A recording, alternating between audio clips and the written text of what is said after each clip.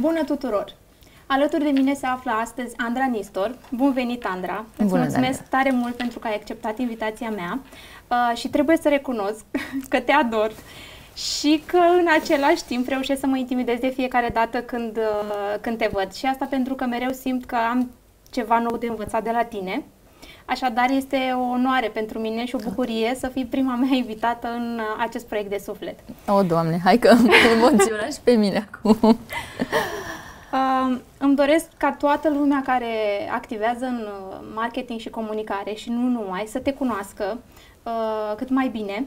Așa că te las pe tine să ne faci o scurtă descriere și să ne spui, nu știu, care sunt, să zicem, cele 3 lucruri pe care consideri tu că ar trebui să le știe lumea despre Andra Nistor. O, Doamne, mă simt așa ca un ASL-PLS, știi?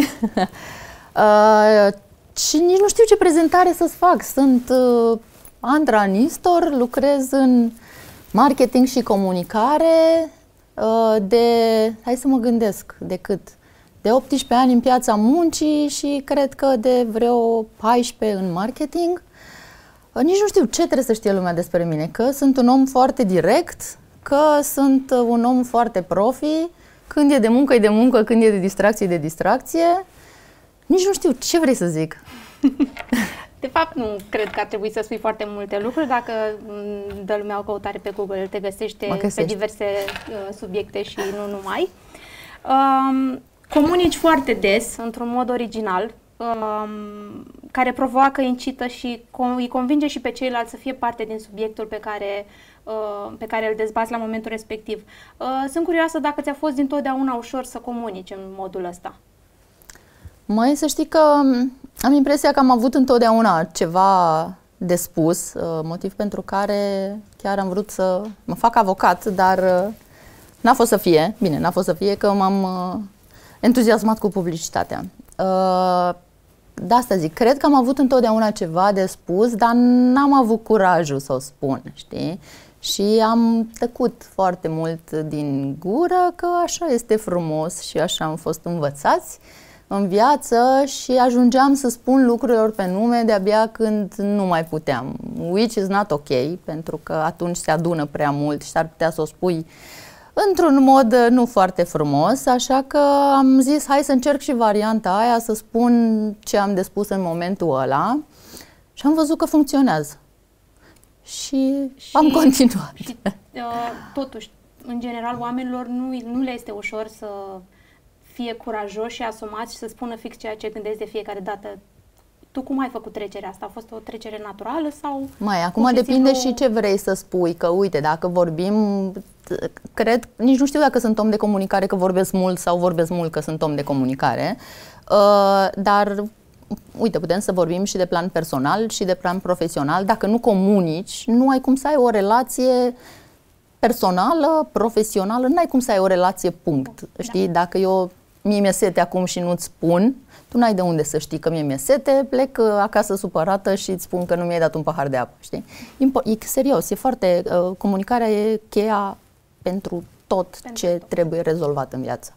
Și mi-aș dori foarte mult ca toată lumea să învețe treaba asta și să vadă că lucrurile merg mult mai ușor în momentul în care te deschizi și le spui, să le spui și pe alea bune și pe alea mai puțin bune, adică nu e totul roz cu luminițe în viață, nu e nici totul trist în viață. Le spunem și când avem de laudă, lăudăm și când avem de îmbunătățit, îmbunătățim.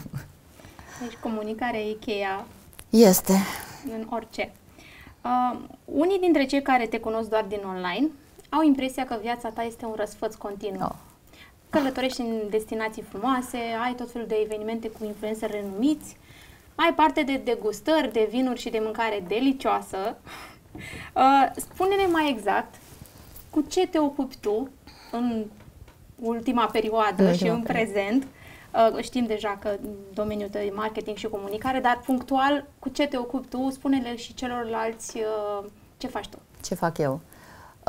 Păi mă ocup de partea de marketing și de trade la Departamentul de Agricultură al Statelor Unite. Asta înseamnă guvernul SUA. Și cu asta mă ocup. Mă ocup de tot ce înseamnă trade pe food and drink în România. Ok, și nu e doar ideea aceea de răsfăț continuu. Cum arată o zi, așa, un rezumat pentru o zi din viața ta? Să știi că arată, chiar mi-a mai spus cineva acum câteva săptămâni, că pare totul super ușor și simplu și vorba ta, toată ziua numai răsfăț. Să știi că asta apare pentru că îmi place ceea ce fac și nu o să stau să mă plâng pe canalele sociale că am mult de muncă făcând ceea ce îmi plac. Ceea ce îmi place. Că asta mai e încă o treabă, știi? E vorba aia cu dacă îți place ceea ce faci, nu o să simți că muncești nicio zi în viață, e total greșită. Spun de ce? Pentru că atunci când îți place ceea ce faci, muncești și mai mult. Da. Și nu vrei să le lași deoparte, ești în continuare obosit, ești în continuare, nu știu, nervos sau stresat sau cu foarte multe pe cap, dar e total alt feeling atunci când iubești ceea ce faci, ești atunci când nu, aia zic, ești implicat, atunci când nu îți place ceea ce faci, ești doar obosit și fără niciun, bine să zic feeling, dar cum arată o zi din viața mea? Da. Cum arată o zi, dacă mă întreb de toată luna august, a fost absolut horror. Am atât de multe proiecte care se întâmplă simultan și încerc să mă împarc în toate direcțiile. Legat de plimbări, călătoresc foarte mult în interes de business, pentru că am de obicei când plec, merg la târgurile internaționale de food and drink. Am acolo foarte multe întâlniri cu toți partenerii cu care lucrez, și cei din Statele Unite și cei din România care merg acolo. Da, recunosc că de câteva ori mi-am mai luat și liber după și am stat să mă bucur un pic de destinație. Dar mai sunt și părțile alea care nu se văd în răsfățul ăla. O grămadă de research, o grămadă de rapoarte de piață, o grămadă de Excel-uri, o grămadă de calcule, o grămadă de, nu știu, strategii. Acum, spre exemplu, lucrez la strategia pentru tot anul viitor, ceea ce înseamnă ci vreo 10 Excel-uri. Deci nu e totul răsfăț, știi? Sunt foarte multe lucruri care nu se văd, sunt foarte multe întâlniri, mi-aș dori ca ziua să aibă mai multe ore, nu se poate, astfel încât răsfățul vine din faptul că, serios, chiar fac cu pasiune tot ceea ce fac și pare ușor de aia. Am concluzionat deja că ești un om dedicat meseriei tale și se vede acest lucru de fiecare dată când vorbești despre proiectele tale sau diverse evenimente la care ai lucrat foarte mult să le lansezi sau produse pe care ți-ai dorit să le aduci în piață. Aș vrea să ne spui câteva lucruri de care te mândrești tu de când lucrezi la Ambasada Americii. Pentru că știu că ai foarte multe lucruri, dar probabil că o să faci un studiu de viață. Exact. Cred că cel mai mare lucru de care sunt mândră și pe care am reușit să-l fac de când sunt aici este că i-am convins să mă lase să comunic către consumator. Pentru că la noi e și foarte multă birocrație, nu e ca la compania privată în care, nu știu, sunt alte reguli, sunt alte proceduri. Noi am comunicat înainte să vin eu, planul de comunicare era doar B2B și am considerat că nu este de ajuns. Mi-a luat foarte mult timp, cred că mi-a luat cam 2 ani să-i conving să schimbăm strategia. Anul trecut s-a și întâmplat. Am dezvoltat, cum îi spun eu, copilul meu, platforma Delicious România. Este singura platformă a USDA-ului într-o limbă locală din toată Europa. O mare realizare. Da, este și mă bucur foarte tare pentru că acolo încercăm să facem un pic de educație în ceea ce privește partea asta de food and drink, să mâncăm conștient, să știm ce mâncăm, să știm de unde vine mâncarea, să știm cum e produsă, să știm să citim o etichetă. Avem și foarte multe rețete, lucrăm cu bloggeri, lucrăm cu șefi. Și să știi că dă roade, pentru că, bine, asta se vede și în cifre. Se vede în cifre. Uite, dacă vrei să-ți dau o cifră de care sunt foarte, foarte mândră, este că în ultimul an am crescut importurile de vită americană cu 79%. Și, mersi, este o mândrie pentru că chiar este un produs absolut superb, despre care nu se știa foarte multe, știi? Tocmai pentru că, înainte comunicarea era doar B2B și avem nevoie să comunicăm către consumator, pentru că dacă consumatorul nu știe ce există pe piața asta și ce ar putea încerca sau n-are cum să cumpere, nu? Bine, și dacă vorbim despre vita americană și nu există termen de comparație cu ceea ce știm noi, cu ceea ce este de fapt acest produs și aici ați făcut o treabă foarte bună, adică site-ul vostru este plin de rețete, recunosc că m-am uitat, nu o să gătesc eu, dar e foarte bine structurat și e foarte multă informație pe care nu aveau de unde să știe oamenii dacă nu muncea cineva și nu și-a alocat timp pentru treaba asta. E foarte mult, trebuie să recunosc, e foarte mult de lucru la proiectul ăsta, pentru că avem foarte mult content, știi? Și contentul ăsta trebuie bibilit, ca să zic așa. Da. Am tot vorbit despre muncă și știm cât de solicitant este când ești un om dedicat meseriei pe care ai ales-o. Spune-mi, te rog, tu când te odihnești? Și ce te pune din nou pe picioare atunci când simți că nu mai poți? Cum îți reîncarci tu bateriile? Plănuiesc să mă odihnesc peste 3 săptămâni. Ok. Că atunci am primul weekend liber. Casa mea mă pune pe picioare și mă reîncarcă. Am perioade în care sunt la foc continuu. Dacă s-ar putea 25 de ore pe zi, așa s-ar întâmpla. Și apoi când termin tot ce am, adică știu că o să se termine, pentru că nu se întâmplă asta 365 de zile pe an, dar după ce termin toate proiectele dintr-o perioadă, toate urgențele, da, exact, sincer mă încui în casă și dorm vreo 3 zile, dar în rest am vise din astea, să plec într-un loc pustiu și să stau acolo și să mă încarc, să, nu știu, ba în România, ba prin afară. Am nevoie de perioade în care să mă duc și să nu fac absolut nimic. Adică pe partea asta de concedii, eu am 2 variante. Cam 80% din concediile mele sunt în mers, explorat, vizitat, uite, în ultima vacanță am mers cam în 2 săptămâni 180 de kilometri pe jos. Da, și unde ai fost? Am fost la New York. Dar nu m-am întors odihnită de acolo, știi? Dar pe partea asta de odihneală... Dar te-ai odihnit fix când ai ajuns, nu? Nu mi-aduce aminte că am ajuns cu piciorul în gips, da, m-am odihnit, dar m-am odihnit și nu prea, că tot am stat pe mail-uri.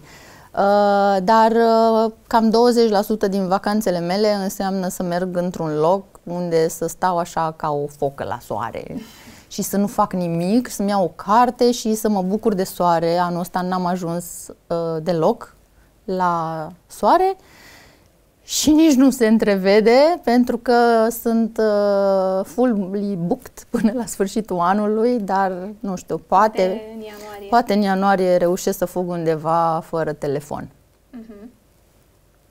Tot ai adus vorba de cărți, știu că îți place foarte mult să citești și reușești să ne inspiri și pe noi de fiecare dată când mai postezi în online câte un titlu care a ajuns pe mâna ta.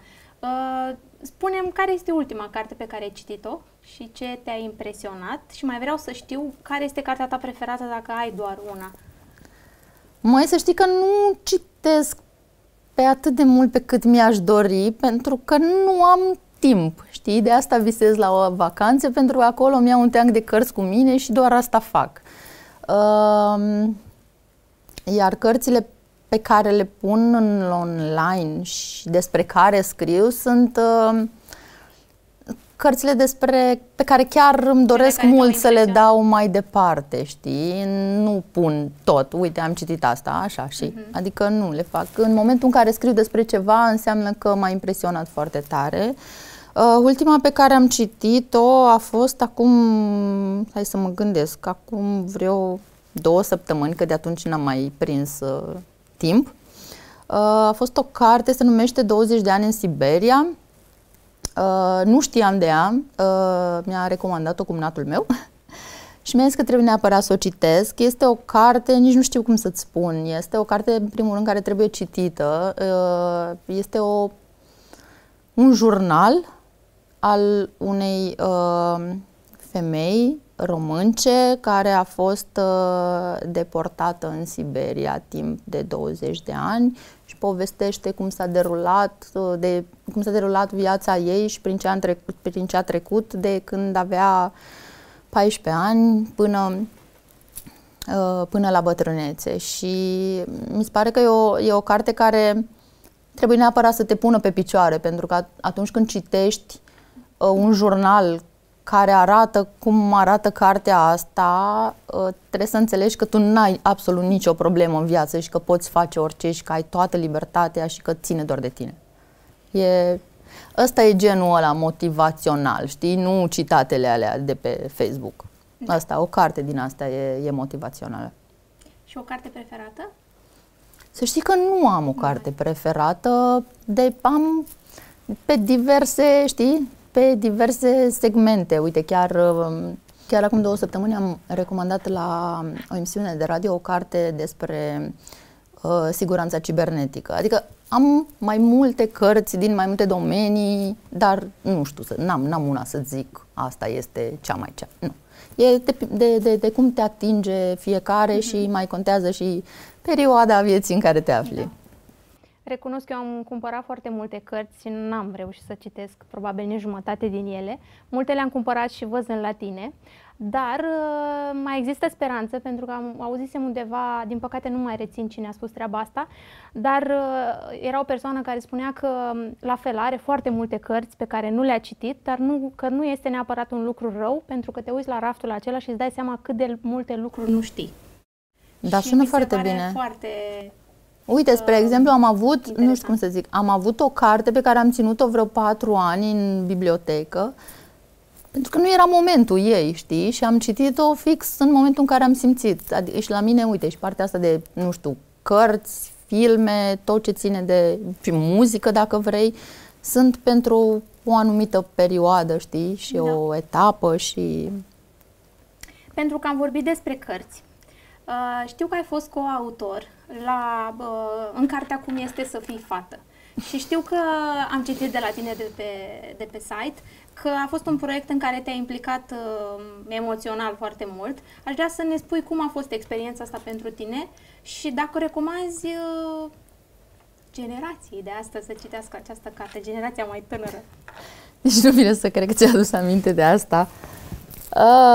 Vai, când a fost? Acum, nici nu știu, 6-7 ani. A fost funny story cu cartea asta. Da, a fost o antologie în care am fost 10 fete, femei, în care am scris la ea. Ideea de unde a plecat, nici nu știu cum, cred că s-au aliniat planetele. Am scris pe blogul meu, la un moment dat, un articol, este singurul articol SF, să zic așa, poveste. Și am scris articolul ăsta văzând o pictură pe Facebook și de acolo, din pictura aia, efectiv, mi-am imaginat o poveste. Și am pus-o pe blogul meu. Este singura poveste de pe blogul meu, în rest toate sunt articole de opinie. Și articolul ăla a ajuns la o editură respectivă și așa mi-au propus să fiu coautoare a antologiei și au publicat și a trebuit să mai scriu încă un text nouț pentru... Ideea e că niciuna dintre cele 10 participante scriitoare nu a știut ce a scris cealaltă, astfel încât în momentul în care a venit cartea, și acum țin minte, era undeva la 10-11 seara și stăteam în bucătărie și am citit-o cap-coadă în, nu știu, 2 ore, pentru că eram curioasă să văd ce au scris restul fetelor. Și ce pot să spun despre antologia aia este că e ceva foarte, foarte personal. Adică mie nu mi-a venit să cred că fiecare dintre noi am dat din casă, ca să zic așa, și ne-am spus cele mai... am scris pentru văzul lumii foarte multe lucruri personale, temeri, frici, situații în care ne-am aflat. A fost șocant de sinceră cartea aia pentru mine și nu pot să cred că ți-ați aminte de ea. Păi, eu vreau să o și citesc, ți-am zis că nu am reușit să o găsesc, să o cumpăr, așa că trebuie să facem trimit un link, da, caut. Să intru în posesia ei. Te-ai gândit vreodată să scrii o carte? O carte full, o carte scrisă de tine, da. Nu m-am gândit. Sau e în plan de viitor, așa, pe la 40-50? Nu m-am gândit, că mi se pare că ce aș putea eu să spun să citească oamenii? Serios, adică, nu știu, dacă sunt convinsă că ai putea să scrii și ficțiune și... mi se pare foarte tare că sunt foarte mulți oameni care au mai multă încredere în mine decât am eu. Da, dacă mă întrebi în momentul ăsta, nu-mi dau seama ce aș avea eu de spus atât de interesant încât să intre într-o carte pe care oamenii să o cumpere și să o citească. Nu știu. Hai, te-am torturat puțin cu întrebările. Oricum, suntem aproape de final. Mai am doar 2 provocări pentru tine.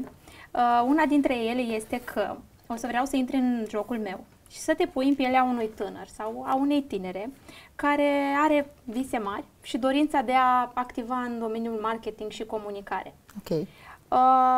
Pornind de la experiența ta de om de comunicare, corelată cu realitatea zilelor noastre și posibilitățile din piață, care ar fi sfatul tău și care crezi că ar fi cele 3 lucruri importante pe care ar trebui să le știe la început de drum? 3 lucruri sau mai multe? 3 sau mai multe, că tot am zis că vorbesc mult. Cred că în primul rând ar trebui să intre pregătit, pentru că sunt foarte mulți care intră nepregătiți, știi? Trebuie să-ți placă. Știi că vorbeam mai devreme că dacă nu faci ceea ce îți place, chiar n-are rost să faci. Există foarte multe alte joburi.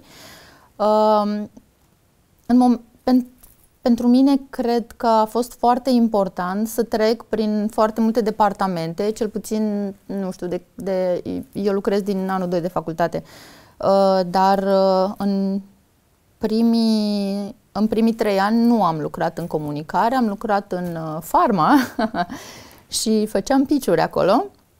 După care m-am mutat la un publisher. Cred că asta e prima chestie. Trebuie să treci prin mai multe departamente, să vezi cu ce se mănâncă fiecare lucru în parte. Nu știu, poate treci pe la PR, poate treci pe la social media, poate treci pe la DTP, poate treci pe la, nu știu, content. În absolut, ideea e să vezi cu ce se mănâncă fiecare lucru și să vezi ce ți se potrivește. Și să poți să-ți creezi o imagine de ansamblu. Să poți să-ți creezi, ca să fim siguri, nu poți să le faci pe toate. Adică, știi, joburile alea în care, nu știu, job description-ul era 4 într-1. Nu există așa ceva. Dacă crezi că ești bun la toate, nu ești bun la nimic. Deci trebuie să alegi unul singur, dar mie mi-a luat, stai să mă gândesc, cât mi-a luat? Cred că mi-a luat vreo 8 ani până să mă hotărăsc ce îmi place cel mai mult și să și fiu bună la treaba aia. Că așa, nu știu, mi-ar plăcea să fiu dansatoare de salsa. Am eleganța unui elefant în magazin de porțelanuri. Da, asta zic, e foarte important să le vezi pe fiecare în parte. Asta nu numai pentru tine, dar e important ca atunci când lucrezi cu alte departamente să știi care-i treaba cu echipa, să știi care-i treaba cu comunicarea între voi, să știi de ce ți se cer anumite lucruri. Eu, dacă aș putea, aș vrea să știu orice despre orice, dar, again, nu mai am timp să știu orice despre orice. Ce aș mai vrea să zic? Aș vrea să zic să stand up for yourself, dar nu la modul ăla arogant, știi? Adică ar fi frumos să găsim balansul ăla, știi, dintre curaj să comunici și să vorbești ce e ok, ce nu e ok, dar fără aroganță. Și mi-ar plăcea ca mai multă lume înainte să apuce să vorbească, să știe... Să gândească? Să gândească, da, ar fi minunat să gândim înainte să vorbim. Da. Da, cred că mai sunt altele, dar deci, m-a emoționat și nu mai știu ce să mai zic. Deci, practic, toată experiența asta pe care tu o ai sau pe care orice profesionist o are este construită prin faptul că ai trecut prin mai multe uite, să zic, etape. Nu numai etape, am trecut pe la vânzări. Bine, în ghilimele am trecut pe la vânzări, că am stat vreo 7 ani în vânzări. Dar am lucrat în departamentul de vânzări, am lucrat la publisher, am lucrat la agenție, am lucrat la client. Și cumva, în momentul de față, mi-este foarte ușor să înțeleg și ce face agenția, și ce face clientul, și ce face publisherul și să fiu undeva la mijloc. Tuturor, cumva. Da. Și uite, când eram în vânzări și lucram cu diferite agenții, am zis că dacă o să ajung vreodată la agenție, eu nu o să fac ce îmi face ăla mie. Mai e și treaba asta și cumva e de învățat. Bine, trebuie să și vrei să înveți. Da, că ne. Bun, păi, să trecem la ultima provocare. M-am gândit să amestec aici mai multe subiecte. Așa. Și să vedem ce noroc ai și ce-ți pică. Aolea. O întrebare. Nu știu cum stau cu norocul. Hai să vedem. Și să ne dai un răspuns sincer, da? Hai că mă uit. Asta dacă e ceva mai complex. E adevăr sau provocare? Nu, este doar... Mamă, ce mult scrie. Aoleu, e grea. Arăți ce... Să vezi. Unde arăt? Uite, e grea. Stai că citesc. Citește. Suntem o societate fragmentată. Avem vreo șansă să prindem vestul din urmă? O, Doamne! Da, mă, ca să prinzi ceva din urmă înseamnă că omul, în ghilimele, vestul ăla trebuie să stagneze ca să tu să-l ajungi. N-ai cum să prinzi ceva din urmă decât dacă ei stagnează. Sau dacă evoluăm noi mai repede, dar... Haide să nu fim chiar atât de optimiști. Eu sunt în general un om optimist, dar am gradul ăla de jumate optimism, jumate realism, pentru că hai să nu visăm totuși că ai vers pe pereți. Și legat de partea asta cu societatea fragmentată, gândește-te că noi, oamenii, suntem societatea. Dacă doar 10% facem să fie bine și restul stau degeaba, noi nu putem să-i ducem în cârcă pe ei. Și nu putem să, nu știu, să ridicăm o țară întreagă în 3 oameni, știi? Așa este. Așa că nu îl prindem din urmă, dar putem să ne apropiem de direcția aia dacă fiecare pune osul la treabă. Și, oameni suntem, deci... Ce să zic? Doamne ajută! Mulțumesc mult pentru sinceritatea cu care ai răspuns la toate întrebările și pentru că ai venit astăzi aici. Chiar mi-a făcut o mare, mare plăcere și bucurie. Mulțumim mult ca și studio pentru găzduire. Mai vii la noi? Mai vin dacă mă chem, că mi-a plăcut. Bine, momentan m-am mai calmat un pic, că mai emoționat rău. Dar da, mi-a plăcut la voi și mulțumesc tare mult că m-ai invitat și că mi-ai adus aminte de o grămadă de chestii pe care le uitasem. Mă bucur foarte mult. Mulțumesc mult. Mersi și eu. Mulțumesc frumos pentru atenție. Dacă vreți să o cunoașteți mai bine pe Andra Nistor, o găsiți pe andranistor.ro și pe social media, evident, pe Instagram, pe Facebook. Eu vreau să-ți fac reclamă. Făm reclamă, mă găsiți peste tot. Sunt peste tot. Mulțumesc pentru atenție și ne vedem data viitoare.